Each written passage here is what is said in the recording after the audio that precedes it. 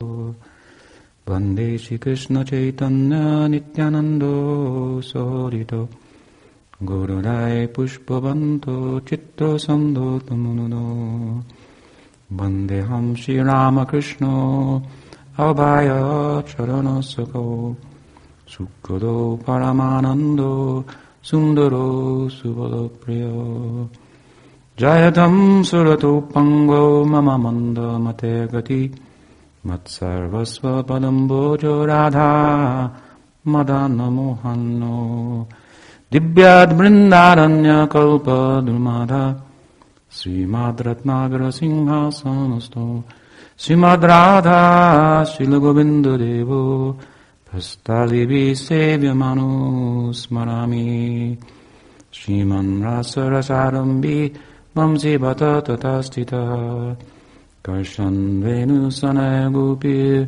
Gopinata Shri Tapta Kanchana Gaurangi Radhe Vrindavaneshwari Prashabhanu Sute Devi Pranamami Hari Priye Pranamami Hari Priye Shri Gauri Vaishnava Guru Parampara Ki Jai. So thank you very much for that introduction and for the opportunity to visit with all of you, sit with all of you, and I'll try to hear your hearts and speak something hopefully that will touch them. We have a mixed audience of persons who are unfamiliar with our particular tradition, although I assume spiritually minded to a large extent, and then there are those who are, some who've accompanied me that are well acquainted, so I'll try to speak in a way that too high for some, too low for others. So you have to be a little patient sometimes, if it's too low for you, or if it's too high for you in terms of the philosophical content. I want to speak a little bit about, tonight I'll speak about Kirtan. There's much to be said, so I say I want to speak a little bit about it. But I want to speak a little bit of the history of our particular form of Kirtan and the philosophy and theology that underlies it, which also underlies much of all real ego-effacing, if you will, spiritual traditions. And that's an important term, ego-effacing. Spiritual life can sound very beautiful, but it's sometimes a hard pill to swallow when it's understood to involve the deconstruction of a false self, that we might live a real life beyond the constructed mental self of, I'm American or Indian or black or white or even man or woman. Our reality transcends these designations, these passing phases of experience that give us a limited perspective on the nature of being and reality. So we want to go to the core of what we're about. Kirtan is meant to take us there. And it's a very powerful and efficacious method to the madness of spirituality, if you will, as it's looked at from a materialistic, thought to be from a materialistic perspective. Very efficacious method in terms of, a traditional and scriptural, let us say, perspective. You know, the sacred books of the East are considerable, and they date back a very long time, and largely into the Sanskrit language, which is a very sophisticated language, and they manifest those texts from very much the inner vision of the rishis of yore, and they determined universally throughout the Hindu sacred texts that this kirtan, this form of sacred song, if you will, is most efficacious in the times in which we live. The times in which we live, of course, are thought about a little differently in those texts than we tend to think about it in modern times, with our empirical, if you will, way of knowing, which is a method of knowing that should not be confused with knowing itself, which it often is, unfortunately. It's a method of knowing, and it has certain parameters that it's efficacious within.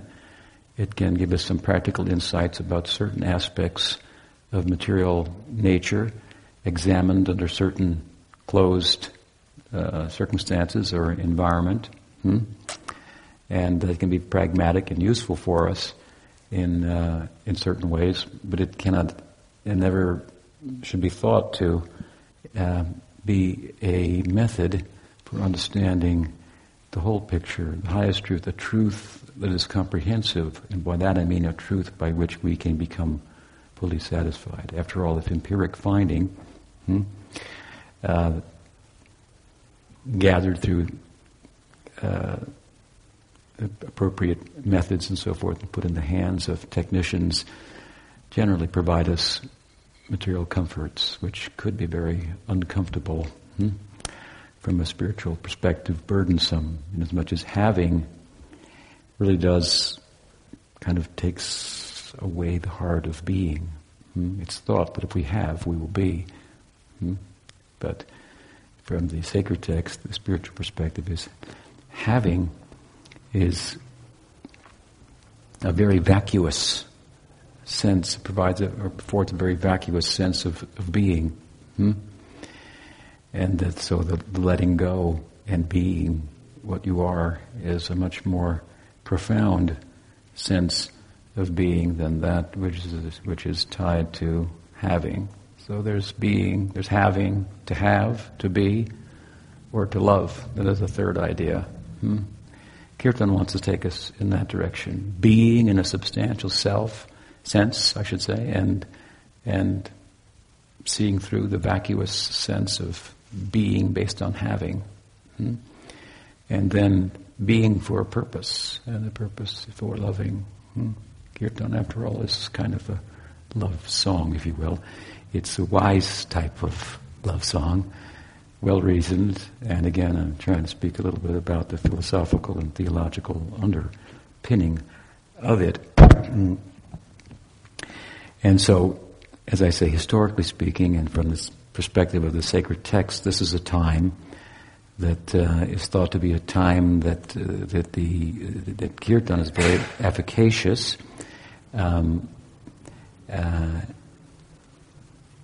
It's called Kali Yuga.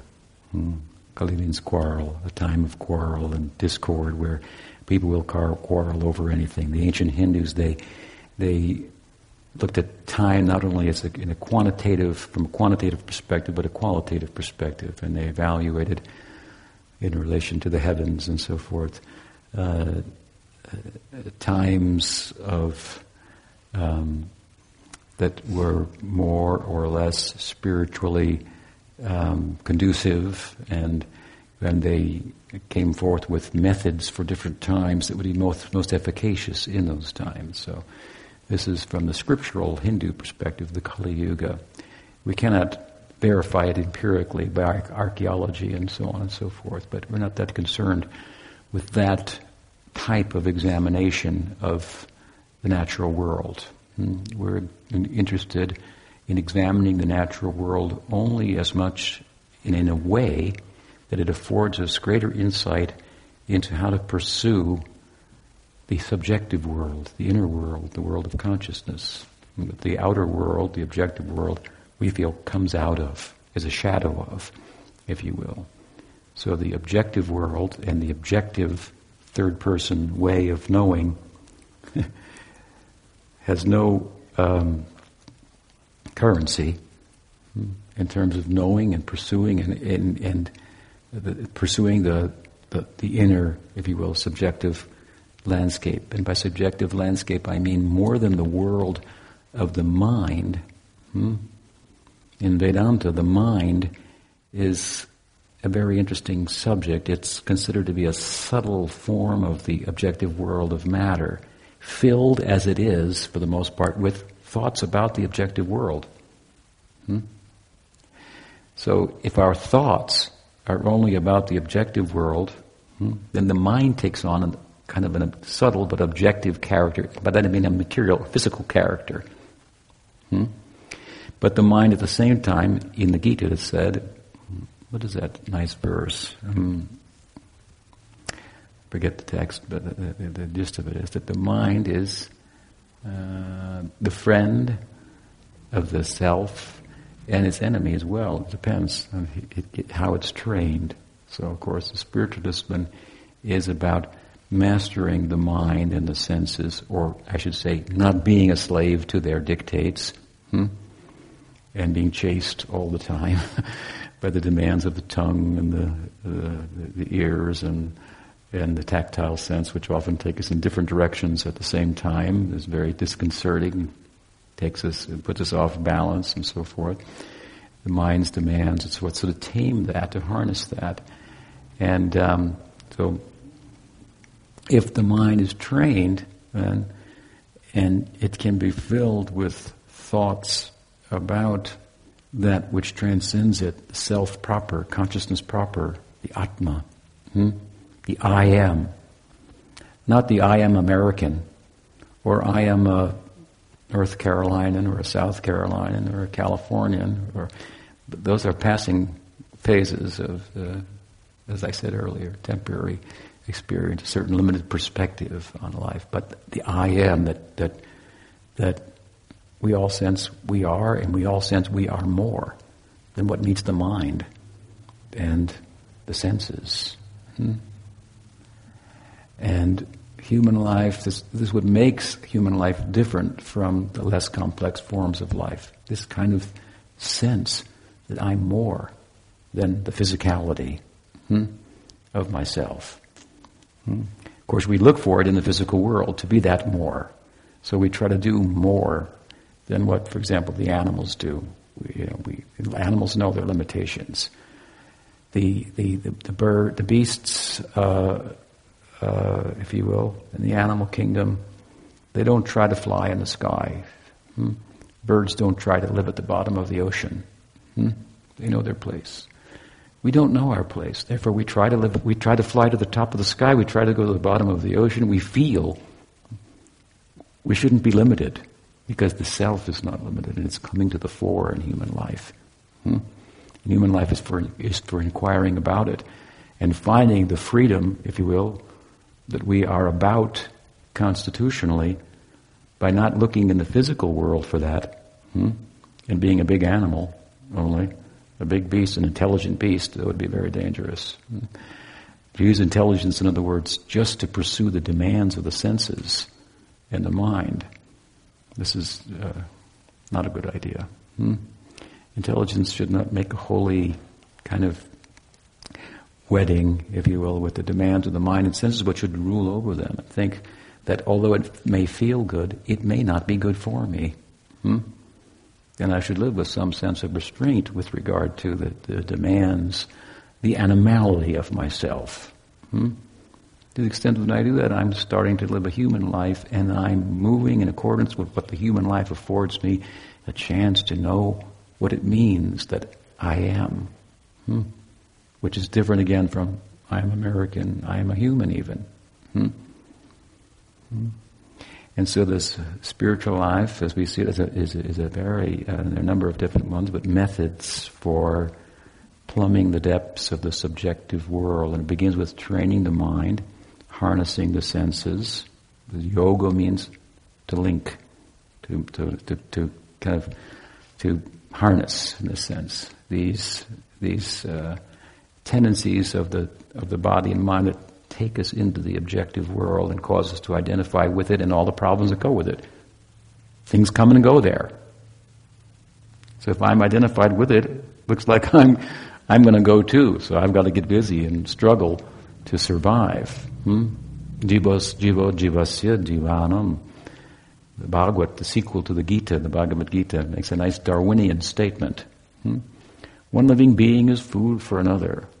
Of course, it speaks to something that Darwin didn't as well, that there's a survival of the kindest that can be arrived at. That by going in a backwards way rather than by taking, trying to conquer the natural world, to step back from it, see it from a different perspective, and so forth. It is said that if you love someone, then they will tell you all their secrets. If you try to just conquer material nature, she is very vast. That will be difficult. And we should not be intoxicated by the tiny accomplishments of modern science, as useful as they are, and we live with them, and so we respect them. But they're tiny at the same time. Now it's popular. Artificial intelligence is getting a little bit of a boost with that movie Her. I don't know if you saw it, but I didn't see it, but I heard about it, where the guy falls in love with the lady on the in the iPhone or something like that. And there was another one called Transcendence. I saw it on a plane from Europe, where a fellow died and uploaded his consciousness, so to speak. And so these ideas of artificial intelligence have been around for a while, and they're getting a little bit more of a push as we are surrounded by robots more and more. But it's said, and by a wiser person than myself, more adept in the field of artificial intelligence, that although we have made many advances in artificial intelligence, to put them in perspective, the goal of artificial intelligence is to prove that we are just robots ourselves. You have to realize that. That we could create exactly what you are, because you only are a combination of objective, physical neurons and so on. In other words, consciousness is just a emergent property of the brain. That means that feeling, experience, is thought by such persons to arise out of a non-experiential reality. They talk about sometimes, materialistic people, about they don't want to think magically. But this is very magical thinking. You think about it.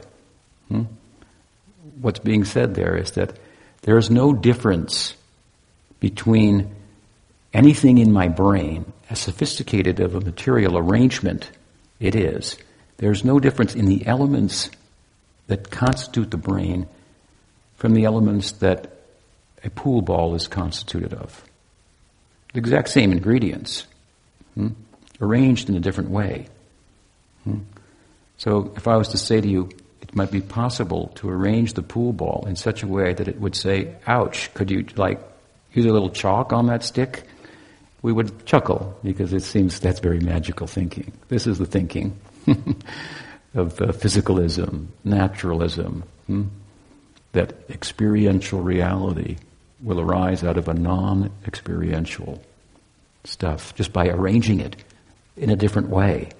You know how different experience is from non-experience? Does it make sense that experience will arise out of non-experience? That doesn't make any sense. We don't think like that. If I was to be asked, what is the most profound thing that I've experienced in life? I would say, the fact that I experience. That is, just to think about that is overwhelming. The implications of it, with support from sacred texts and great traditions and so forth, and just common sense and logic. The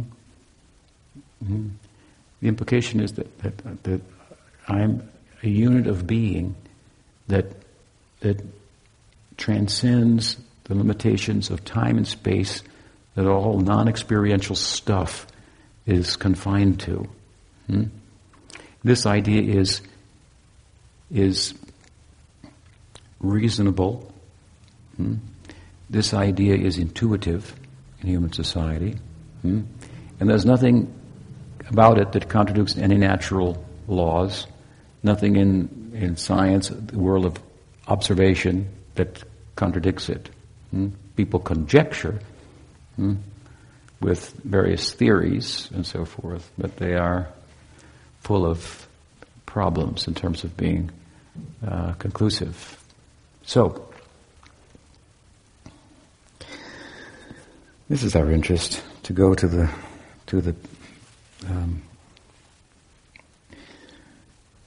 explore the depths, I want to say, of the inner world, the consciousness world. We say it's the real world. People say, well, it's just in your mind. Well, it's not such a small thing. The mind, especially if the mind is trained in yoga. And it will be an instrument of perception that is greatly enhanced. And can bring us in touch, in our estimation, and the estimation of the sacred texts and great traditions, of a much bigger picture of life. Much more rewarding, satisfying, fulfilling. Perfect knowledge is a knowledge by which we can become perfectly happy and not at odds with one another at all. This is a good idea. Everybody agrees with that would be a good idea. There are no real disciplines out there that are aimed exclusively at that, but real spiritual practice in any tradition is aimed at that. So it's what everybody wants. Some people say, well, it's ideal, but of course you can't attain it, but then there are those traditions that say it can be attained, and just because it's rare to attain it, doesn't mean it's not worth pursuing. Indeed, it is what human life is about. It's a great challenge, and the pursuit itself is very rewarding, properly understood. So, the time in which we live, according to the sacred text, is one in which this kirtan is a very efficacious spiritual practice to harness the mind and the senses and free the self from its identification with matter, and beyond that, to then the vehicle to explore the depths of the consciousness world. What I mean here is that it's one thing to say that I am consciousness rather than matter. That's a huge statement. Like I said, that I'm a unit of experiential reality. It's very staggering if you think about that. But that's just the beginning of the whole thing. Then, if I was to now put something in place by which I could realize that, that's what really yoga is, spiritual practices. If I say theoretically, what I am is consciousness, not matter, it's kind of hard to talk about. Why is it hard to talk about what consciousness is? Because, well, if it's not matter, then it's not this and it's not that. It's not like anything. We define things by comparing them to other things. But we're saying at the onset that consciousness is not a thing. So it doesn't compare to anything. That doesn't mean we should, well, what use do we have for it then? No. That means, well, it's very extraordinary then. And I am it. I am of that. I am constituted of that. So to say that I'm different from matter, it means to say I'm not confined by time and space. It means I have no beginning, I have no end. And this is the reports that we get from the mystics across the different traditions. I experienced that I was eternal. I'm a unit of being. Sat means that doesn't undergo the transformations that all material things do. They come into being, they endure for some time, and they diminish and dwindle and vanish. Here today and gone tonight, even. Such is the nature of all things we seek to grab onto, hold on to, and have a being in relation to. This is problematic. That self, that higher self, if you will, that we are, that I am, that we are. It's difficult to talk about. Again, how will you define it? It's been defined anyway in this way, by those experiencers, that I experienced that I was eternal. And a kind of knowing I experienced that was comprehensive and a knowing that was comprehensive and at the same time by which I was humbled. I know everything, and I'm humbled by that. What kind of knowing is that then? What there is to know. It's not the knowing of conquering over. I know you now. I've understood this. I've mastered this. But it's the knowing that it cannot be mastered. That I'm a derived entity. I'm a unit of consciousness. And there's a source of consciousness.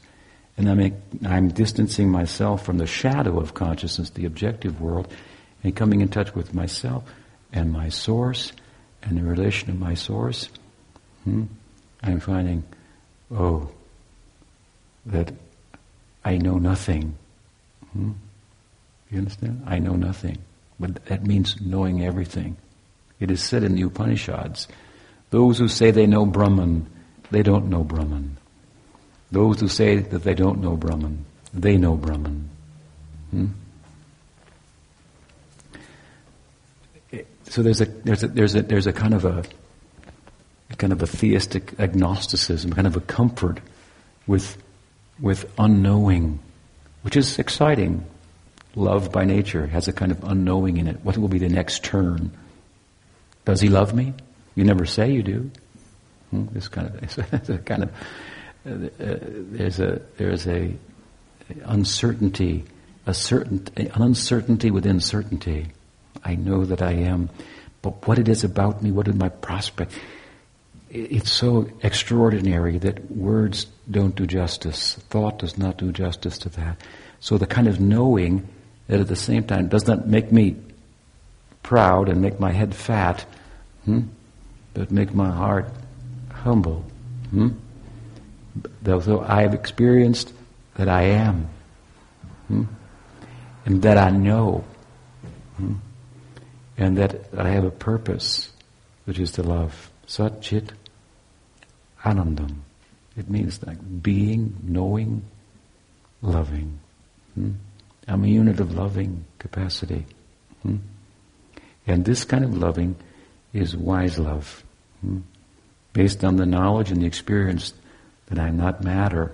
And therefore I matter. Do you understand me? The objective world derives its meaning from us, from the subjective world. We give meaning to matter. We arrange it in a certain way and call it a temple, a namaste center. It's just tile and carpet and so forth. But we, from the subjective world, posit a meaning. The meaning comes from us. We are a unit of meaning. And matter wouldn't matter if it weren't for the subjective world. We are members there. But somehow we become identified like in a virtual reality with the objective world and the things that go on there we think are happening to us. I'm dying.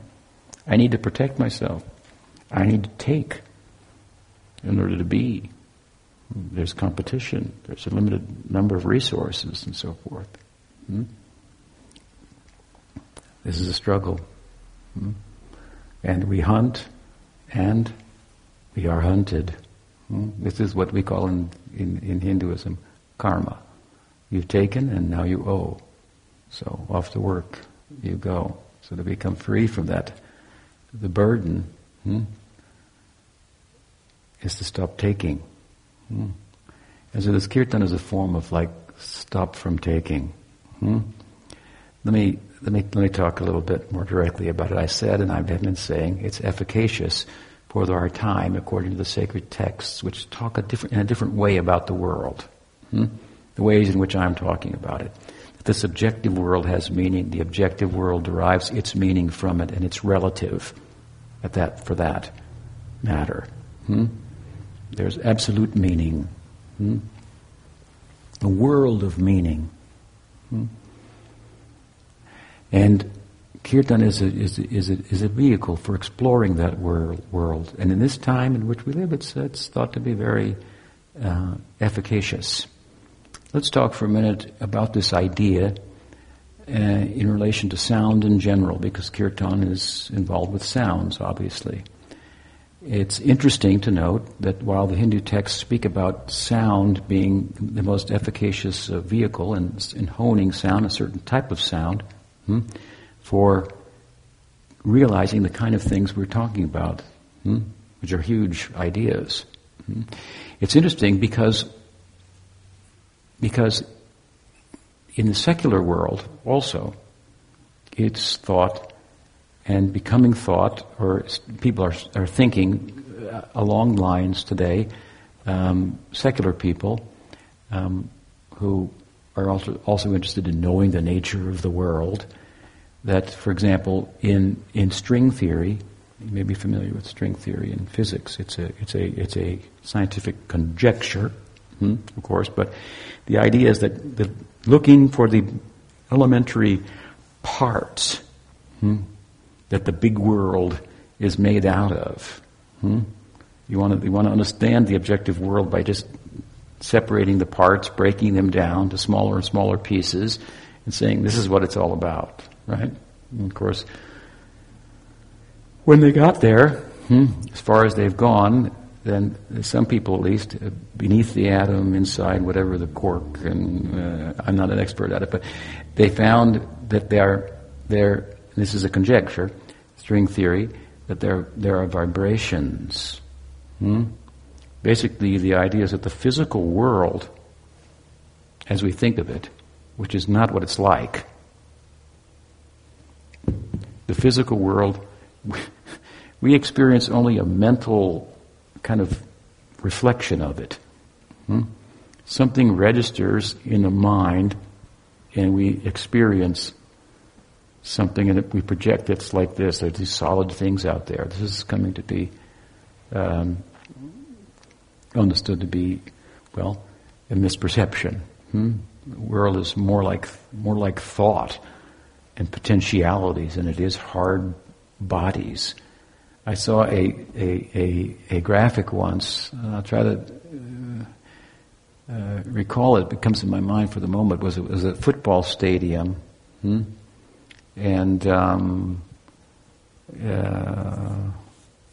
it was talking about the space between atoms. Anyway, something like that. There was like one atom in a whole football stadium next to the other one or something. So it was to say that the world is mostly not hard things. At any rate, the physical world as we think about it is thought by, this is a contemporary theory, of course, to be at its bottom, there are these strings, and kind of poetically spoke about vibrating and the implication of sound. The sound is the basis of the physical world. So, and we know there's power in sound, in general. Here, the theory is that the whole physical world is arising out of vibrations. And, well, the ancient rishis had an idea that the sounds, for example, that we chant in Kirtan, the mantras, like the Nam mantra of Hare Krishna and Ram that we chanted. This is one, Nam means name, mantra of names.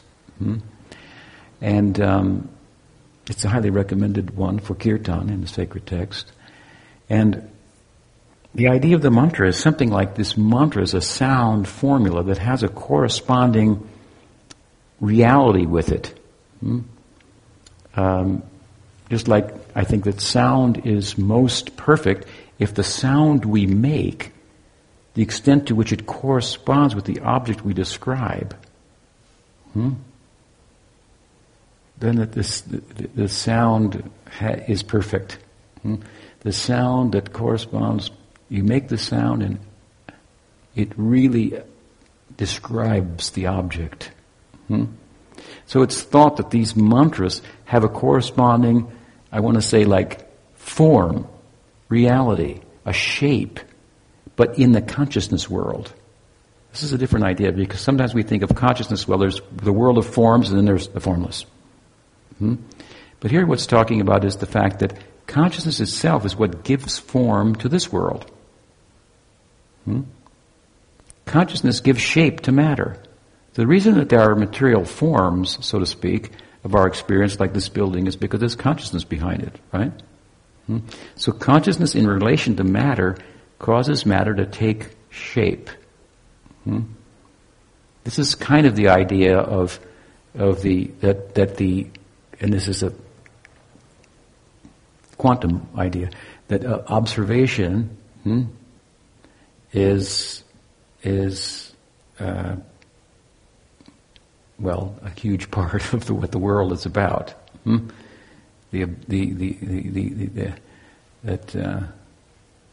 you don't want to get too far out there. The scientists will be upset with us for misrepresenting them, but observation has a very prominent role. In other words, there are potentialities out there, and it requires an observer, a conscious entity, to make choices between them, and those choices will determine the actual physical, if you will, event. So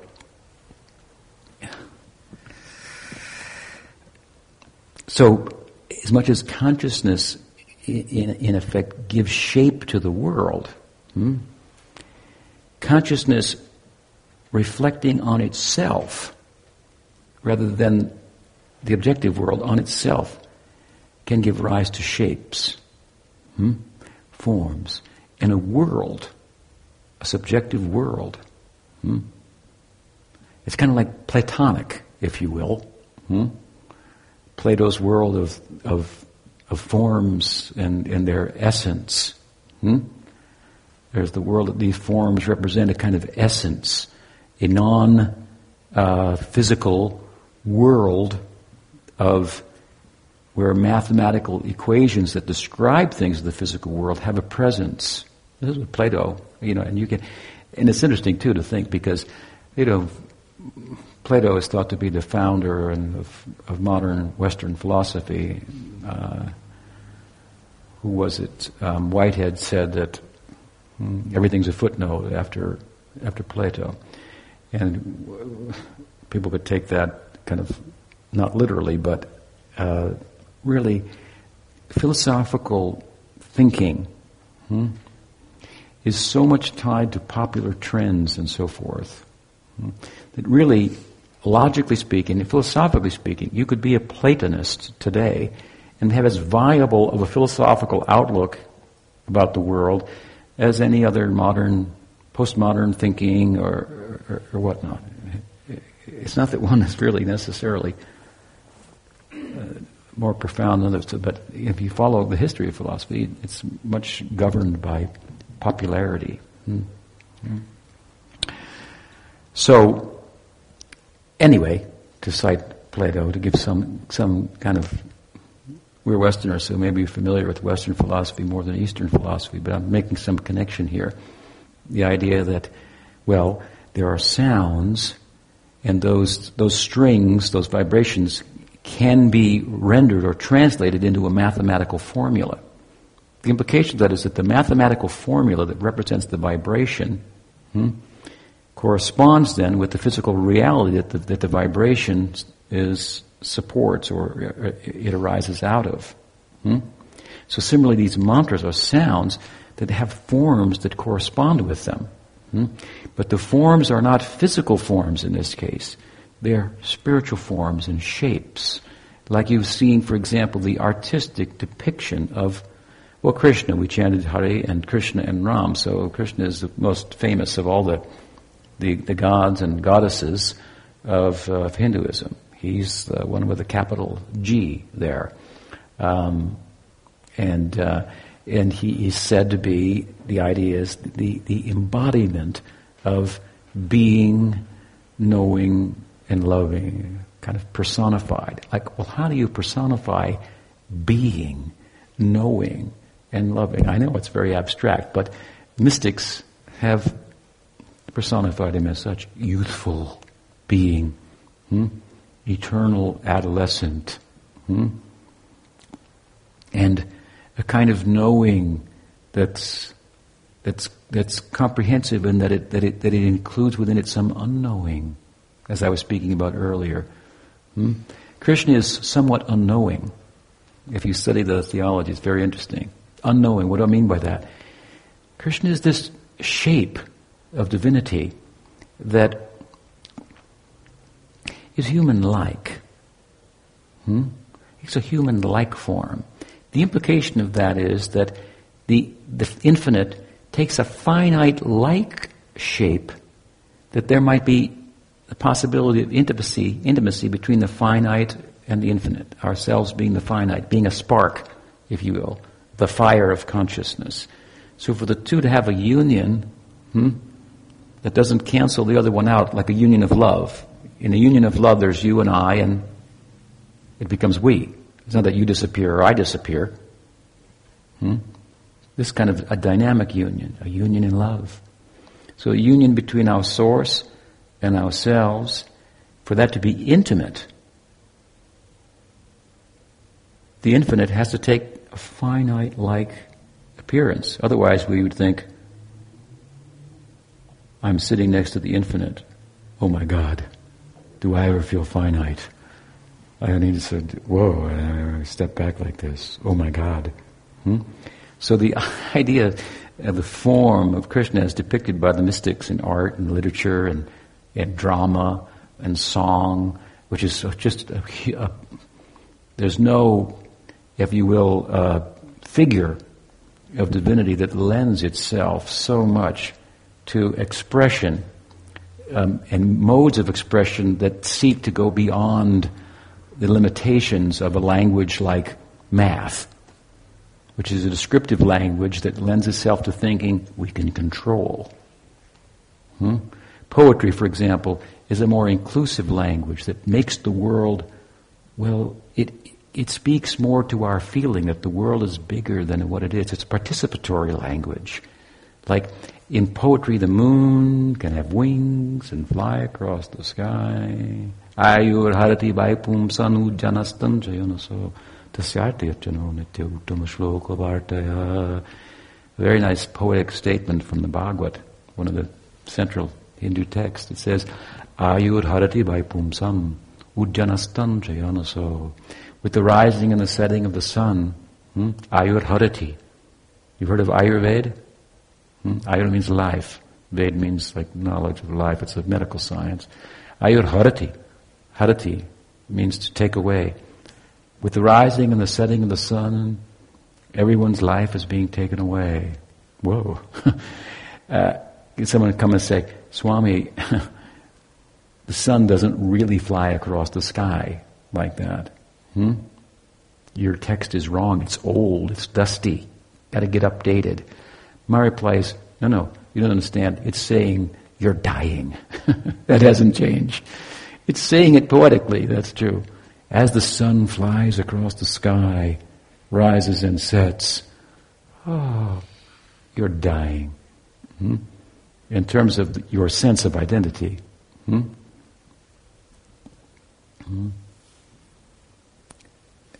This is an enduring truth, if you will. Granted, spoken about poetically. And it goes on to say, of course, tasyarti yachano nitya uttama shloka bhartaya. But there's a way not to die. There's a way to end the dying. First of all, dying is a biological affair. And as we've been discussing, we're not biological. You know, one of the biggest there's a number of questions in science that they say we've not answered yet. We've got to get our checklist out. There's 100 of them or something like that. The top of the list is, what is the biological basis of consciousness? I have the answer. My answer is, wrong question. There's a bias. It's an unscientific approach to the issue. There's a bias built into the question. There's a preconceived notion that consciousness has a biological foundation. Who says that it does? That means that, again, consciousness is an emergent property of the brain. That private experience of I am. There's just some neurons firing there. And it's been arranged in such a way that the magic of a pool ball is saying, ouch, for example. Ayurharati vaipumsam ujanastan chayonaso It says that, but there's a way to end this. And how is that? Uttama shloka vartaya. It means this performance of kirtan. To enter into the poetic descriptions, which is poetry, song, drama, art, tend to extend reality, don't they? They extend the reality that we feel should be bigger than the physical limitations that I experience. So these are good languages or mediums to try to speak about the reality that we extend beyond the physical. And we are a spark of that consciousness source. And so, Uttama Shloka Vaitaya, it means to speaking about, and this is Uttam Shloka, means there's a name for Krishna actually. It means who is described by beautiful poetry. Uttam Shloka. Shloka means like verse. Uttam. Very refined. So in India there's this kavya. Like the Bhagavad is a text like this kavya. It's a poetic language full of subtle, hidden meanings and so forth. Very rich. And this is the language Kirtan for Krishna, for example, arises out of. The text says, this kind of song, poetry, as you will, drama, art, literature, to be preoccupied with this subject, this will save you from death. Because this is talking about something that transcends biology. My point is, there's a bias there. Who says that consciousness has a biological foundation? We don't. Sacred texts don't. And yoga and spiritual practice is for experiencing that. If I say theoretically, I'm consciousness, not matter, prove it. All right. I will prove it to you. How will I prove it? I will start like this. As far as it can be proved. How can you objectively prove a subjective truth? It's a wrong question to start with. For example, I exist. That is a private statement. What it means to me, I exist. You have no access to that. Neither I have any access to you when you say, I exist. I have some perception. I think she exists. I think he exists. But can I think that you exist the way you feel that you exist? It's entirely private and subjective. That cannot be demonstrated objectively. You can't demonstrate that in a laboratory. So should you stop thinking that you exist? You understand? There's something, subjective truths are not the vacuous thing that sometimes modern science lead us to believe they are. Obviously there are subjective truths or experiences that are vacuous. God talked to me and told me to blow up the Trade Center. We think that. I'm not sure God was talking to you. We're pretty sure he didn't. But when mystics who have undergone a discipline for demonstrating to themselves and obviously to others, arguably I say to others, that consciousness is different from matter. When they speak, we find, there's some intersubjective correspondence in what they say. And what they say is, I am eternal, as I said earlier. I know. And I have compassion for all beings. I have the experience of that my purpose is only to love. They all say this. From Rumis to Jesus's to Chaitanya's and in a smaller way, even Thoreau's and Emerson's and so forth. So mysticism in different disciplines, ego-effacing mysticism, this is a discipline by which we seek to demonstrate to ourselves this theory. Consciousness is different from matter. It has no beginning, it has no end, and I'm constituted of that. And how do we begin? Well, we stop trying to have. We stop being preoccupied with having, which is what most people think constitutes being. The more I have, the more I am. And we find there are people that can live considerably without. And they're better off for it. So the more you go in that direction, you see there's some objective evidence. These people become nice. They are not takers. They're lovers. They've demonstrated practically, objectively, that there is a supernatural because they've done something supernatural. What have they done? They've transcended humanity. Humanity is full of, shortcomings, right? Biases and greed and lust and avarice and I'm Israeli or no, I'm Palestinian. These are human passions, really, identifications with the objective world that put us at odds with one another. If someone is free from lust, I don't mean just in a sexual sense, but just the lust for things, to have something.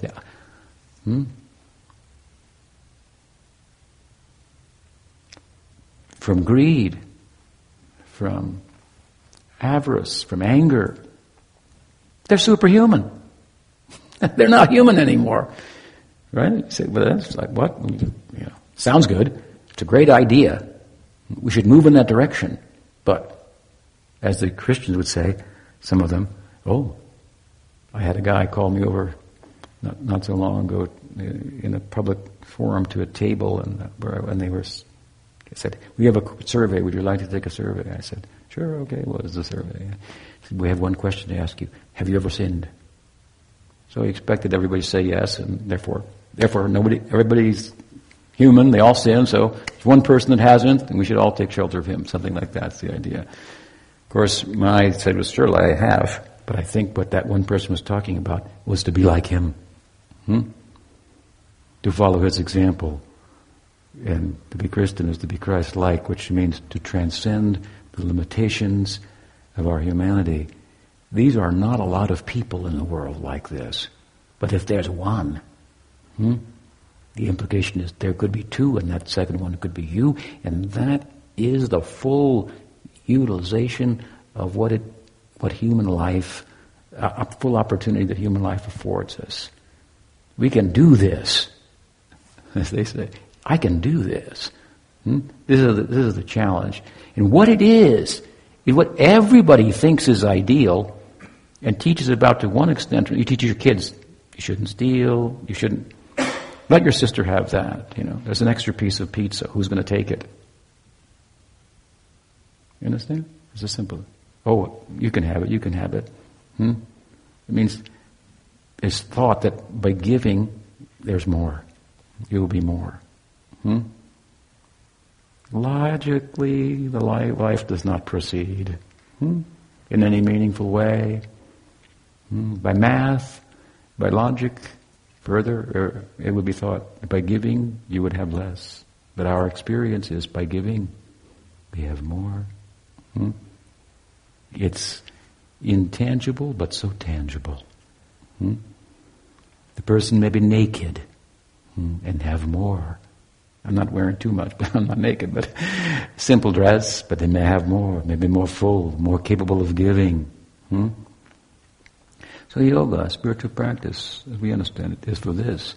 And there are examples of persons who have demonstrated, for all intents and purposes, that they have transcended the limits of humanity. And while the biological vehicle that they're in will die, it will have no consequence to them.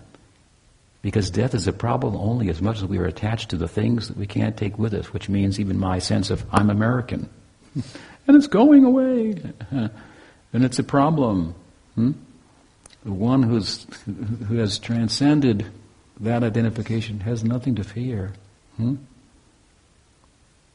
There's some objectivity to the pursuit of the subjective world. And as Kirtana may help us to go deep within that world. So I'm saying that it's sound.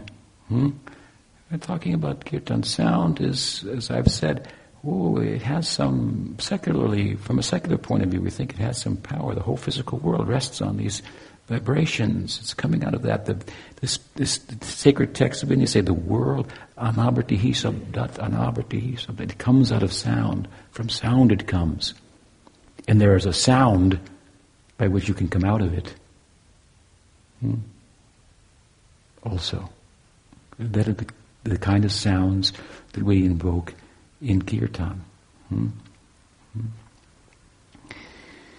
Also, very practically in our lives, we know that what sounds are the most powerful? In one sense, the sound of a name is most powerful. It has attached to it another person. Therefore you say, you come home and your daughter says, "Mommy, somebody called. Did you get his name?" If you've got his name, you've got him, so to speak, right? Now, what's in a name? There's so much in a name. This is just this, in a superficial, secular sense. The name corresponds with a person. We know persons by their names. Everybody here knows President Obama. We don't know him really, or whomever, some sports star or movie star, whomever. We know them. We know them by their name, even by their first name, but we don't know them in person. But the name is a way of knowing at the same time. And if you chant it loud enough, the person might show up, right? That's our experience. Just call my name, and I'll be there. So, then if we go from a secular perspective to a religious perspective, there are many great religious traditions. And within each of those great religious traditions, there's a mystical side to it, which really tries to get to the heart of the tradition.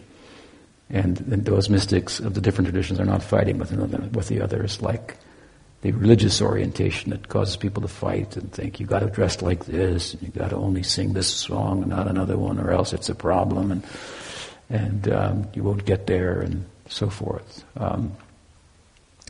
In these various religious traditions, universally, I believe, it can be said that there is a acceptance that the divine Logos has great spiritual power.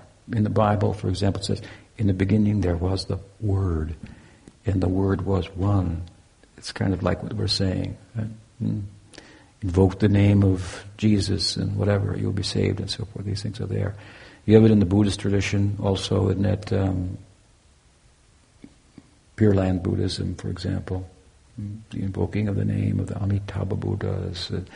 In the Jewish tradition, they have the same idea. They say the name is so sacred that you don't say it.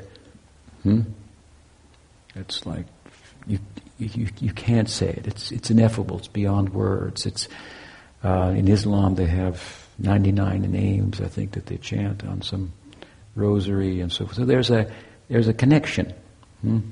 We are universalists in a sense, and we would like to tie together all these traditions which we see to be speaking about the same thing relative to their culture and the particular teacher that they had and so forth. And I'm sure you all feel very non-sectarian in your spiritual approach as well. So this emphasis on name, this is our particular preoccupation, nam dharma, a dharma of the name, is one way that we can connect the different traditions. All of them speak about the idea, in one extent or another, that this invoking the name, a name of the Absolute that corresponds with the Absolute, describes it in some way, is efficacious, powerful, and can afford us a profound experience. To break that down, I would say, in the beginning, it can begin to deconstruct the false egoic sense of self, cleanse the consciousness, and what I am and what my potential is can arise out of that, and it's very extraordinary and very compelling and very positive and super encouraging and so forth. So religiously we find this. And there was a time historically then in India when the particular type of chanting that we focus on, particularly we embrace all types of Nam Kirtan, but Nam means name, divine name. But historically there was in about the 15th century in India, there was a very big kind of push for the idea in spiritual India that the common people, like ourselves, have access to divinity, which was rebelling against the idea that was prominent, that in order to have a communion with the Godhead, you had to be born in a Brahmin family, and then you had to become a renunciate, and then you would attain mukti, and then there were these priests in the Brahmin class, and they had the monopoly on religion, and you had to go to them, and so forth, and so there was this distance created. In a few lives, you could get to a place where you could start to have that. People thought, well, I got a little closer, closer to God than that, so forth. So there was a big, in many sects, this expression of like devotionalism and bhakti. Bhakti comes from the Sanskrit root bhaj. It means to give and take. It is giving and reciprocal dealings, really. And this in relation to the Absolute. So an idea of the Absolute wherein there would be a union between ourselves and the Absolute, but as I said earlier, a dynamic union that turns into a greater thing, not that cancels out each party. But this idea of a union that cancels out each party, and it ends in an eternal quietude, if you will. Peace, peace, be shanti, shanti, shanti. Many of the revivalists invoked a kind of devotional idea centered on chanting in kirtan, but with the view that by chanting the name you would enter into this eternal quietude and peace. That there would be sounds, there are sounds that you could invoke that would drown out the sounds of this world. Give me, I want, something like that is basically what it's about. Whether it's birds chirping for the worm or it's us, whatever. We're talking to make our way in the world. So we're making sounds to acquire and thinking that we'll be more by such. So to cancel out those sounds and just arrive at peace. But those sounds are troublesome. For the worm, the sound of the bird is troublesome. And the worm makes some kind of sound or does something it's troublesome for someone else. As I said, one living being is food for another. So this is not really a concert. It's a jungle of sounds. It's a little dangerous. So to silence that one sound that will silence them out. And so there were a number of traditions that thought like this, and they would invoke various names of the Absolute that would cause us to arrive at a state of peace. Sounds good. From the struggle to peace. But in our tradition, our idea is peace is good, but love is good too. You need both, peace and love. And there's a difference between the two. You have to stop war. That's peace. Then to have commerce, that's an exchange between the two countries, for example. That is a love then. Peace means it's an interim stage. You have to stop the war. So if we could stop the struggle that our egoic self is involved in, that we're wrapped up in, that would be a big relief. We could sit for a long time. Because why? We've been struggling for a long time. How long is that time? And the sacred text says, anadi. There's no beginning to that time.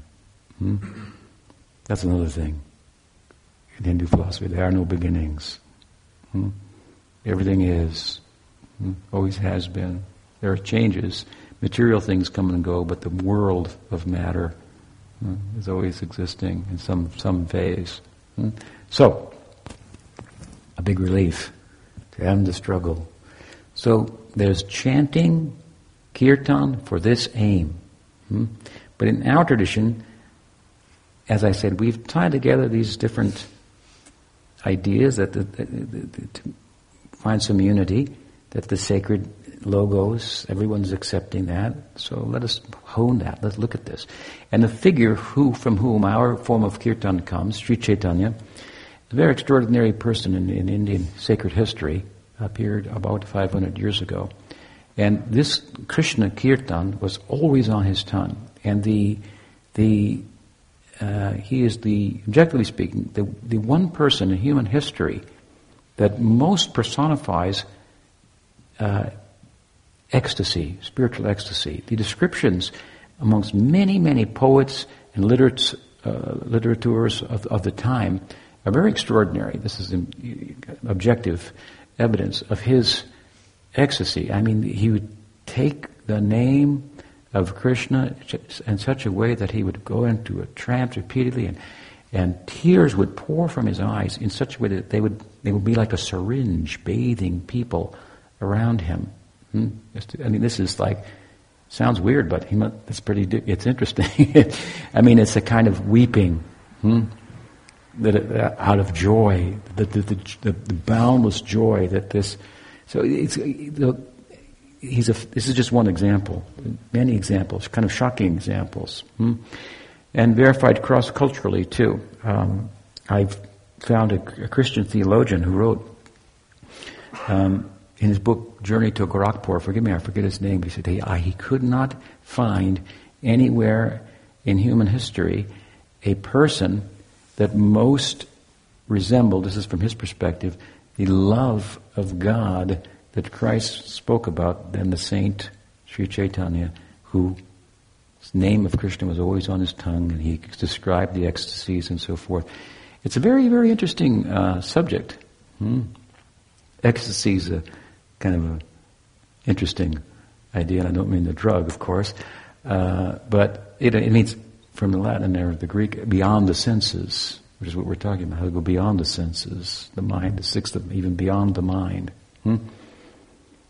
to that ineffable realm, which, from our perspective, is not something you cannot speak about, but that you cannot say enough about. Words will never adequately describe it. Therefore, if we have a tongue, it should be busy for this. There's enough to talk about this forever, that you can turn off the news. For example, the news about the objective. I mean, it's a big form of entertainment, but there's enough to talk about in interesting subjects.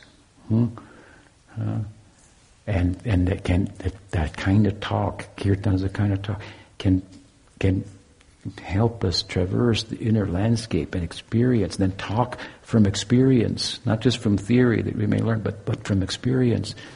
It will be compelling to others, and it will also foster deeper experience on my own part. Like I speak with you, I learn something like that. I'm doing this for myself. That's in a spiritual way, so it means it's also it's giving. If we are good to ourselves in a spiritual sense, it means to be good for others, right? But Swami, what about the world? What will I do for the world? You're part of the world. Do something for yourself, something really meaningful. Change your life from material to spiritual. And that change involves, is what I'm saying, not only coming from the world of war, if you will, where we're at odds with one another due to the demands of our mind and senses, which give us different readings of what's real and valuable, and inevitably there's no love. Love will, only a shadow of love can we arrive at, as much as we and our sense of self is derived from or attached to the perception of the world derived from our senses. That perception gives a picture in the mind of me. My I is defined by my sense of my country. I am American. The problem with this, of course, is nothing is ours. So the I that derives from any sense of my is as illusory as the sense as that you own something, that you can keep something, that it's yours. But it's someone else's, time tells us. Isn't it? So to move beyond from that world to peace, that is a huge step. But what I'm saying is peace and love, both things are important. So in what we are, the type of kirtan, so there are different types that we are doing. This is called Nam Shreshtam. Nam Shreshtam api sachiputram matra swarupam tasyagrajata. Oh, it's a very nice idea. Nama Shreshtam. It means that by this type of kirtan, not only you get peace, end the war, so to speak, but love. That means, I'm talking about here the world of struggle for existence, the Darwinian, partial picture that one living being is food for another, and you struggle to exist, and so now to come out of that struggle, let's look at it like this. Here is 0. This is the 0 point. What do we have below that? We have negative numbers. -1, -2, -3, -4, -5. This world of minuses is the world of material experience, where we take and think that we have, and our being is more substantial as a result of that, but the fine print says, actually you owe. Now, whatever, if your life is based on taking, then you owe. That is karma. It's like you buy a house, you borrow $100,000 and it's great. And you read the fine print, and after 30 years, you're going to owe $300,000. You'll have paid $300,000. So, the world of negative numbers. We're taking because we think we need to preserve the sense of self derived from the senses in the mind that we've identified with. Rightfully so, because it's not preservable, but we have to struggle for that. So we become implicated in taking, and we owe. So this is a struggle. World of negative numbers. Now many traditions tell us, and some, if we look at them, the ones I was talking about in India, by way of kirtan, by way of sound, which is our subject tonight, we could come to 0. Now that 0, in relation to negative numbers, is positive, isn't it? It's positive in relation to negative numbers. It's the peace, then, the end of war. But the profound question that Chaitanya asked, presented to us, and embodied the answer of, in his kirtan was, are there any positive numbers? Like, some people can't even think that far. I mean, to get beyond the struggle, that's enough, Swami. I'll take it right there. Can I end it today? Whether it's biological, psychological, and an industrial world we live in, there's so many problems psychologically that arise, and it's tough, it's problematic. To end the struggle. But you see, this idea to come to peace is a little short of a full spiritual idea in a sense. One person wants to take the world, karma, to have it. The other person wants to get away from it. These are two sides, in one sense, of the same coin. To exploit it, to renounce it. Exploitation, renunciation. What is the third thing? Dedication. That's another thing. In the context of dedication, there is taking that actually constitutes giving. That's very mysterious. Love, in other words. Love is in which all contradictions are resolved. All things are possible. In love, faults become ornaments, doesn't it? So, ours is a school of bhakti, not of knowing. There's knowing inside of love, but there's more than knowing. I can know that if I'm trying to find enduring life and happiness in relation to things that don't endure, I'm going the wrong direction. And I do want an enduring life that's happy and full. And I cannot have it by being preoccupied with things that are just appearances, that are here today and gone tomorrow. That is wise. That is the Buddha's wisdom. And if you invoke that kind of wisdom, well, you become peaceful, for sure. But it's not so easy just to do that. Now, the best defense, it is said, is a good offense. So our form of kirtan is something like that. Let us form a loving relationship with our source. As I said earlier, if you love someone, they'll tell you all the secrets. And in the context of that, then the war will end very easily. And we'll arrive not only at peace, but the love that can arise out of peace, the kind of commerce that can come after peace is arranged. So, with regard to kirtan, therefore, and I'll close with this, there are different names, obviously, and different traditions and so forth, and they're all giving descriptions, if you will. They're sound representations of, let's say, our source. But many of them describe our source in relation to the world only. Like, let's say, Creator, I don't know, say it in a different language or something, the Almighty One, the All-Powerful, the Monarch, or whatever, very patriarchal, one. So the question is this.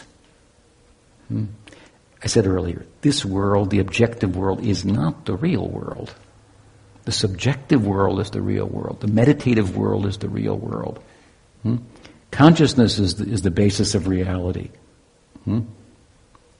So names of God that describe the Godhead only in relation to some function in this world are names that describe something about the Absolute in our source, but not the whole picture. Like we have in Sanskrit, Paramatma, the world soul, presiding over the whole of matter. But how much does matter matter? Anyway, as I said, it does. So, we're saying that there are other names that describe other things about the Absolute. And the names that we chanted earlier in our kirtan are names, properly understood, that talk about not the Godhead in relation to this world. Like a mystic in our tradition some decades back did a tour of Europe, and in Germany he was invited to a theistic drama held by a Christian sect. And in the theistic drama, God had a role. He was in the balcony. The main stage was down below, human society, and things were going on, and every now and then God came out and said, I bless you. I condemn you. He had kind of a minor role. In other words, he was just in relation to helping us get things. Oh, how boring to God. You're not a thing, madam, and you want things from me? Okay, I gotta start somewhere. At least you're interested in me. You want things, okay. You can perform this ritual, you can do like that, you can get a good son or a good daughter or a better job or whatever. That'll put God to sleep. Now, some people say, I don't want things, I'm tired of things, things are the problem. Okay, getting better. I'm not a thing. That's right, you're not a thing. That's good. So I don't want things. Take things away from me. That's a little better, but it's still... Are you interested in me at all? First you wanted things from me, now you want me to take things away from you. Okay, I can do that. You understand my point? But anyway, they're not interested in me. Do I have a life? What is that fire of consciousness that we are the spark? What goes on in the subjective world? Take the sun as an example. We're down here, we think, oh, there's sun today. That's great. It's a sunny day. Nice. My mind is enlivened. My skin feels good. It's warm. The sun is providing for me. That's great. We're thinking of the sun all in relation to ourselves. It's something that serves us. But there's a whole world on the sun. There's nuclear explosions going on there. What's that all about? And if it gets too big, well, we won't have an internet. Then what? The sun has a life of its own. I'm just giving an example. So the Godhead has a life within the subjective world, deep within that world. A life. And what's that about? This chanting that we did is about that life. Names that correspond with that life. And names that correspond with that life in such a way that they bring us in touch with the Absolute in a sense of intimacy. Not like this. Oh, God. Like the Greek, what is it? Yeah, Greek, I guess. Greek? Agape. A reverential kind of love of God, but a love and intimacy.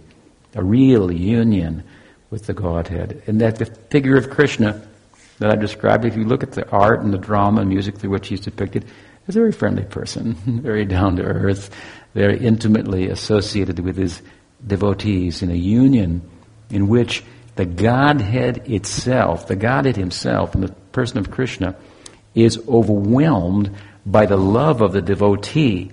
And there's a kind of unknowing in Krishna. And I'll end with this point, I hope, because he's been very patient, and I can get carried away. God is omniscient. God is omnipresent. Sounds cool. Would you like to be omniscient, know everything? Well, that would end my ignorance.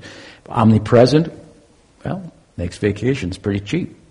I'm already there. But theologically speaking, to be omniscient and to be omnipresent, the idea of Krishna is, that's a problem. Because if I know everything and I'm everywhere, there's nowhere to go and there's nothing to do. I already know what's going to happen. Well, the impetus to do anything is taken away. What'll I do? And I'm everywhere, so I can't move. People think it's great to be omniscient, but you can't move. There's nowhere to go. You're already there. So omniscience and omnipresence are a problem. So how does the Godhead solve this problem? Well, what do you do when you're bored? Then you play. So this depiction of Krishna means the Godhead is playing. That is called Leela. Leela, divine play. It's movement, like karma is movement. But it doesn't have the implications of karma because it's not a movement of taking, it's a movement of loving. In between you have the peace, stop moving, shanti, shanti, shanti. Leela and karma, they kind of look similar in a way, but then if you understand the theological and philosophical underpinnings of Leela, you go, oh, that's a different kind of movement. If I learn that by moving, if I learn that the reason I'm moving is because I have wants, and if I stop wanting, I won't have to move because I'll be full, that's good philosophy. We move because we want, and it's vacuous. The wanting. You'll come to zero, in my analogy of negative numbers, and feel positive by not wanting. That is the teaching of the Buddha. Some fullness there. But then, are there any positive numbers? Again? This is the idea of Leela. What is that kind of movement? There's a kind of movement that arises out of being full, and I mean really full. If I feel full because I'm no longer running on empty, which is a problem, but I'm not running either, I'm sitting still. Let's say someone's chasing you. Okay, that's a problem. Now I get in and close the door, stop locking. No one's chasing me anymore. Now I'm at ease. But now after a while, is there anything to do in here? Can I go out again? Something like this, the idea. So there are spiritual disciplines, and we are involved in this, that are oriented towards this. Arriving at a state of fullness that is such that it fosters a kind of movement that is not out of a lacking. Our material movement is, I feel empty, I need things, therefore I'm moving to get them. That should be stopped. Then you'll come to zero. But there's another kind of movement. I feel so full that I gotta dance.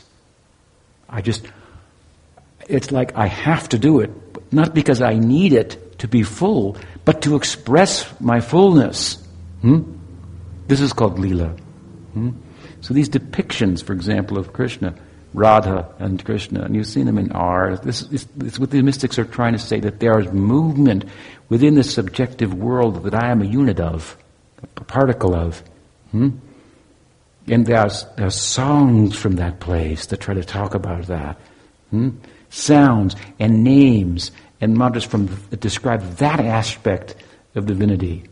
And that by those sounds you can go there and find out something about the life of divinity itself, rather than, oh, you want things from me, okay.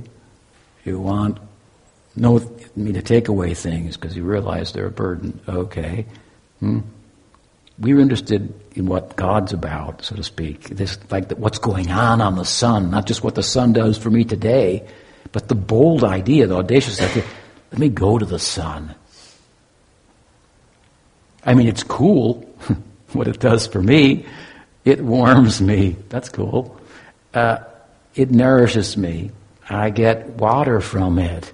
It's mystical. From fire, I get water. What? Isn't it? And water is life. Is there water on the sun? I mean, what's going on there? This kind of, I'm just using a material example, but this kind of thinking, one type of thinking is what the sun can do for me. And then another, what I can do for the sun. Something like that. This is very strange, but interesting. Of course, to go to the sun, you have to become a unit of fire. So to enter into the subjective world and all the prospects there, you have to take off your clothes. You have to leave your shoes out the door. And your whole identification with matter, that I'm American, I'm a man, I'm old, I'm young, I'm a woman, I'm a mother, I'm a daughter, I'm a son, I'm a father, I'm a divorcee, I'm married. These are all just like passing things. All has to be left at the door. Biological, psychological issues, there's a way to transcend them all. We can try, within some extent, to make a good material situation for ourselves, physically and psychologically. We should, but only as much as it will help us in our spiritual practice. That we can leave the whole world of problems behind. Not that we could solve the problems of the world, but the world is a problem. And it's a perception, a certain perception. So to perceive it from a different perspective. And to enter into the consciousness world in all the possibilities there. This kind of kirtan, this is called Nam Shreshtam. This is what we pursue, and in the beginning stage, it removes the baggage of wanting. And proportionally, as the baggage of wanting is removed and peace comes, love comes into the picture. This possibility of Leela and a world of play. You see Krishna, you've seen, he's depicted of all the gods and goddesses in Hinduism. They're all very interesting and they have their roles. They have weapons and carriers and heads and arms, and it's very interesting to see what they all represent and so forth. But Krishna's only playing, that's all he does. That means he has nothing to do. If you want to play, then you have to have some power. You have to have some money in the bank. You have to have something saved up. If you just play as kids, you tell the kids, you've got to get some power in the form of knowledge by going to school. Because if you just play, it's going to be a problem. So you got to get some power. Then you can play a little bit. The more power you get, the more you can play. If you get a big education, a bigger job, you can labor less and make more and play more. So it takes power to play, and the God then that is depicted by the mystics is only playing is all powerful. This is the implication. And what is the power then?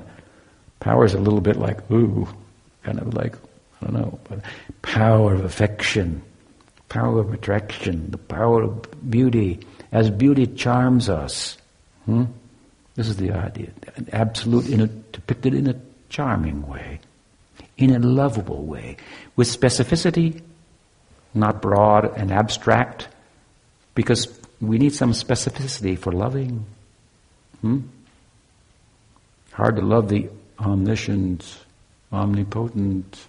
In relation to that feature of divinity, we can stop taking and realize that's not good, and feel how small we are, and feel good about being small. But our ideas are rather bold, as I say, to enter the sun, to enter the subjective world, to realize I'm a unit of consciousness, and by a certain vehicle provided from that side, but Miss Chaitanya bringing that side, that possibility, and exemplifying it in this world in such a way that it has compelled a number of people, this was centuries, 5-6 centuries past, even in the Western world, in modern society, to embrace these things and pursue them and teach about them. And so I'm very much honored by the opportunity to explain something about ourselves and our conception of Kirtan.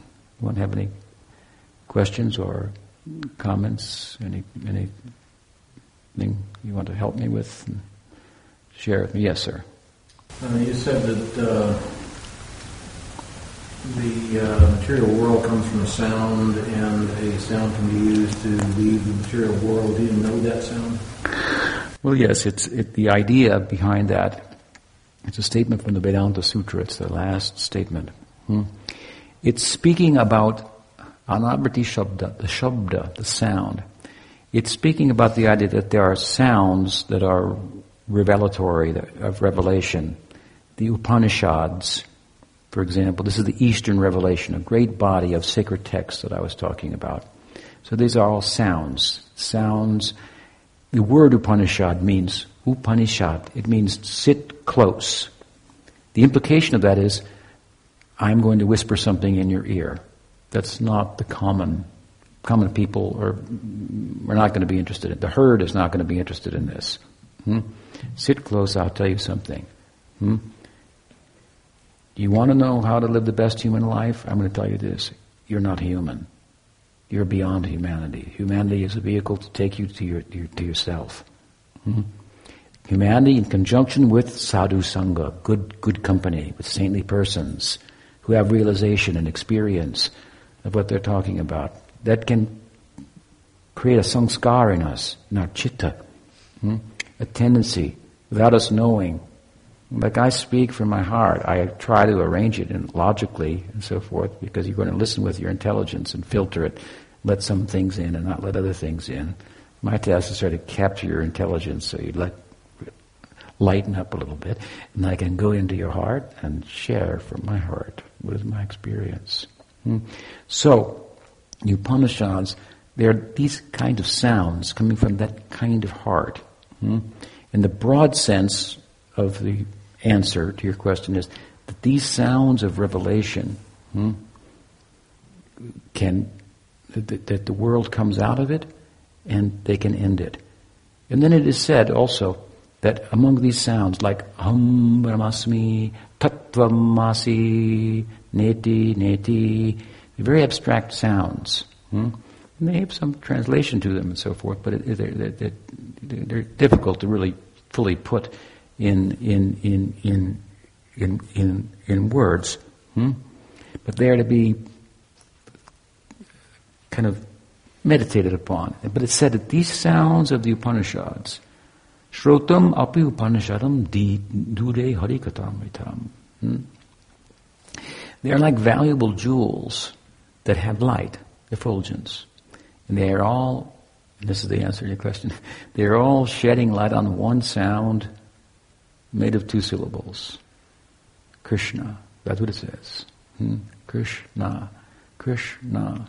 Now to try to put that in English will be difficult, but there are some grammatical and etymological ways of talking about it and so forth, but the best thing is to vibrate that sound that you can have experience of the kind of thing that I'm trying to talk about and put into language and express logically and reasonably. Does that help? Yeah. Anything else? You've been a very patient audience. I do appreciate that. And the opportunity to come here, and you're certainly welcome to come and visit us. As Bhakti said in the beginning, we have a project we are developing here in nearby Rutherford County. It's a very beautiful property, and a non-sectarian community. I mean, we have our own, path, and we think it's best. And you should think that yours is best. Otherwise, you won't have the wherewithal to follow it. But we try to make the connecting points and so forth, and come together with like-minded spiritual persons, form a good sangha, and get strength from numbers of one another. So, as you've invited me to your abode here, I invite you also to visit with us. Of course, it's woods right now for us. We have to develop it, but thank you again very much. Om Shanti Shanti Shanti. Hare Krishna.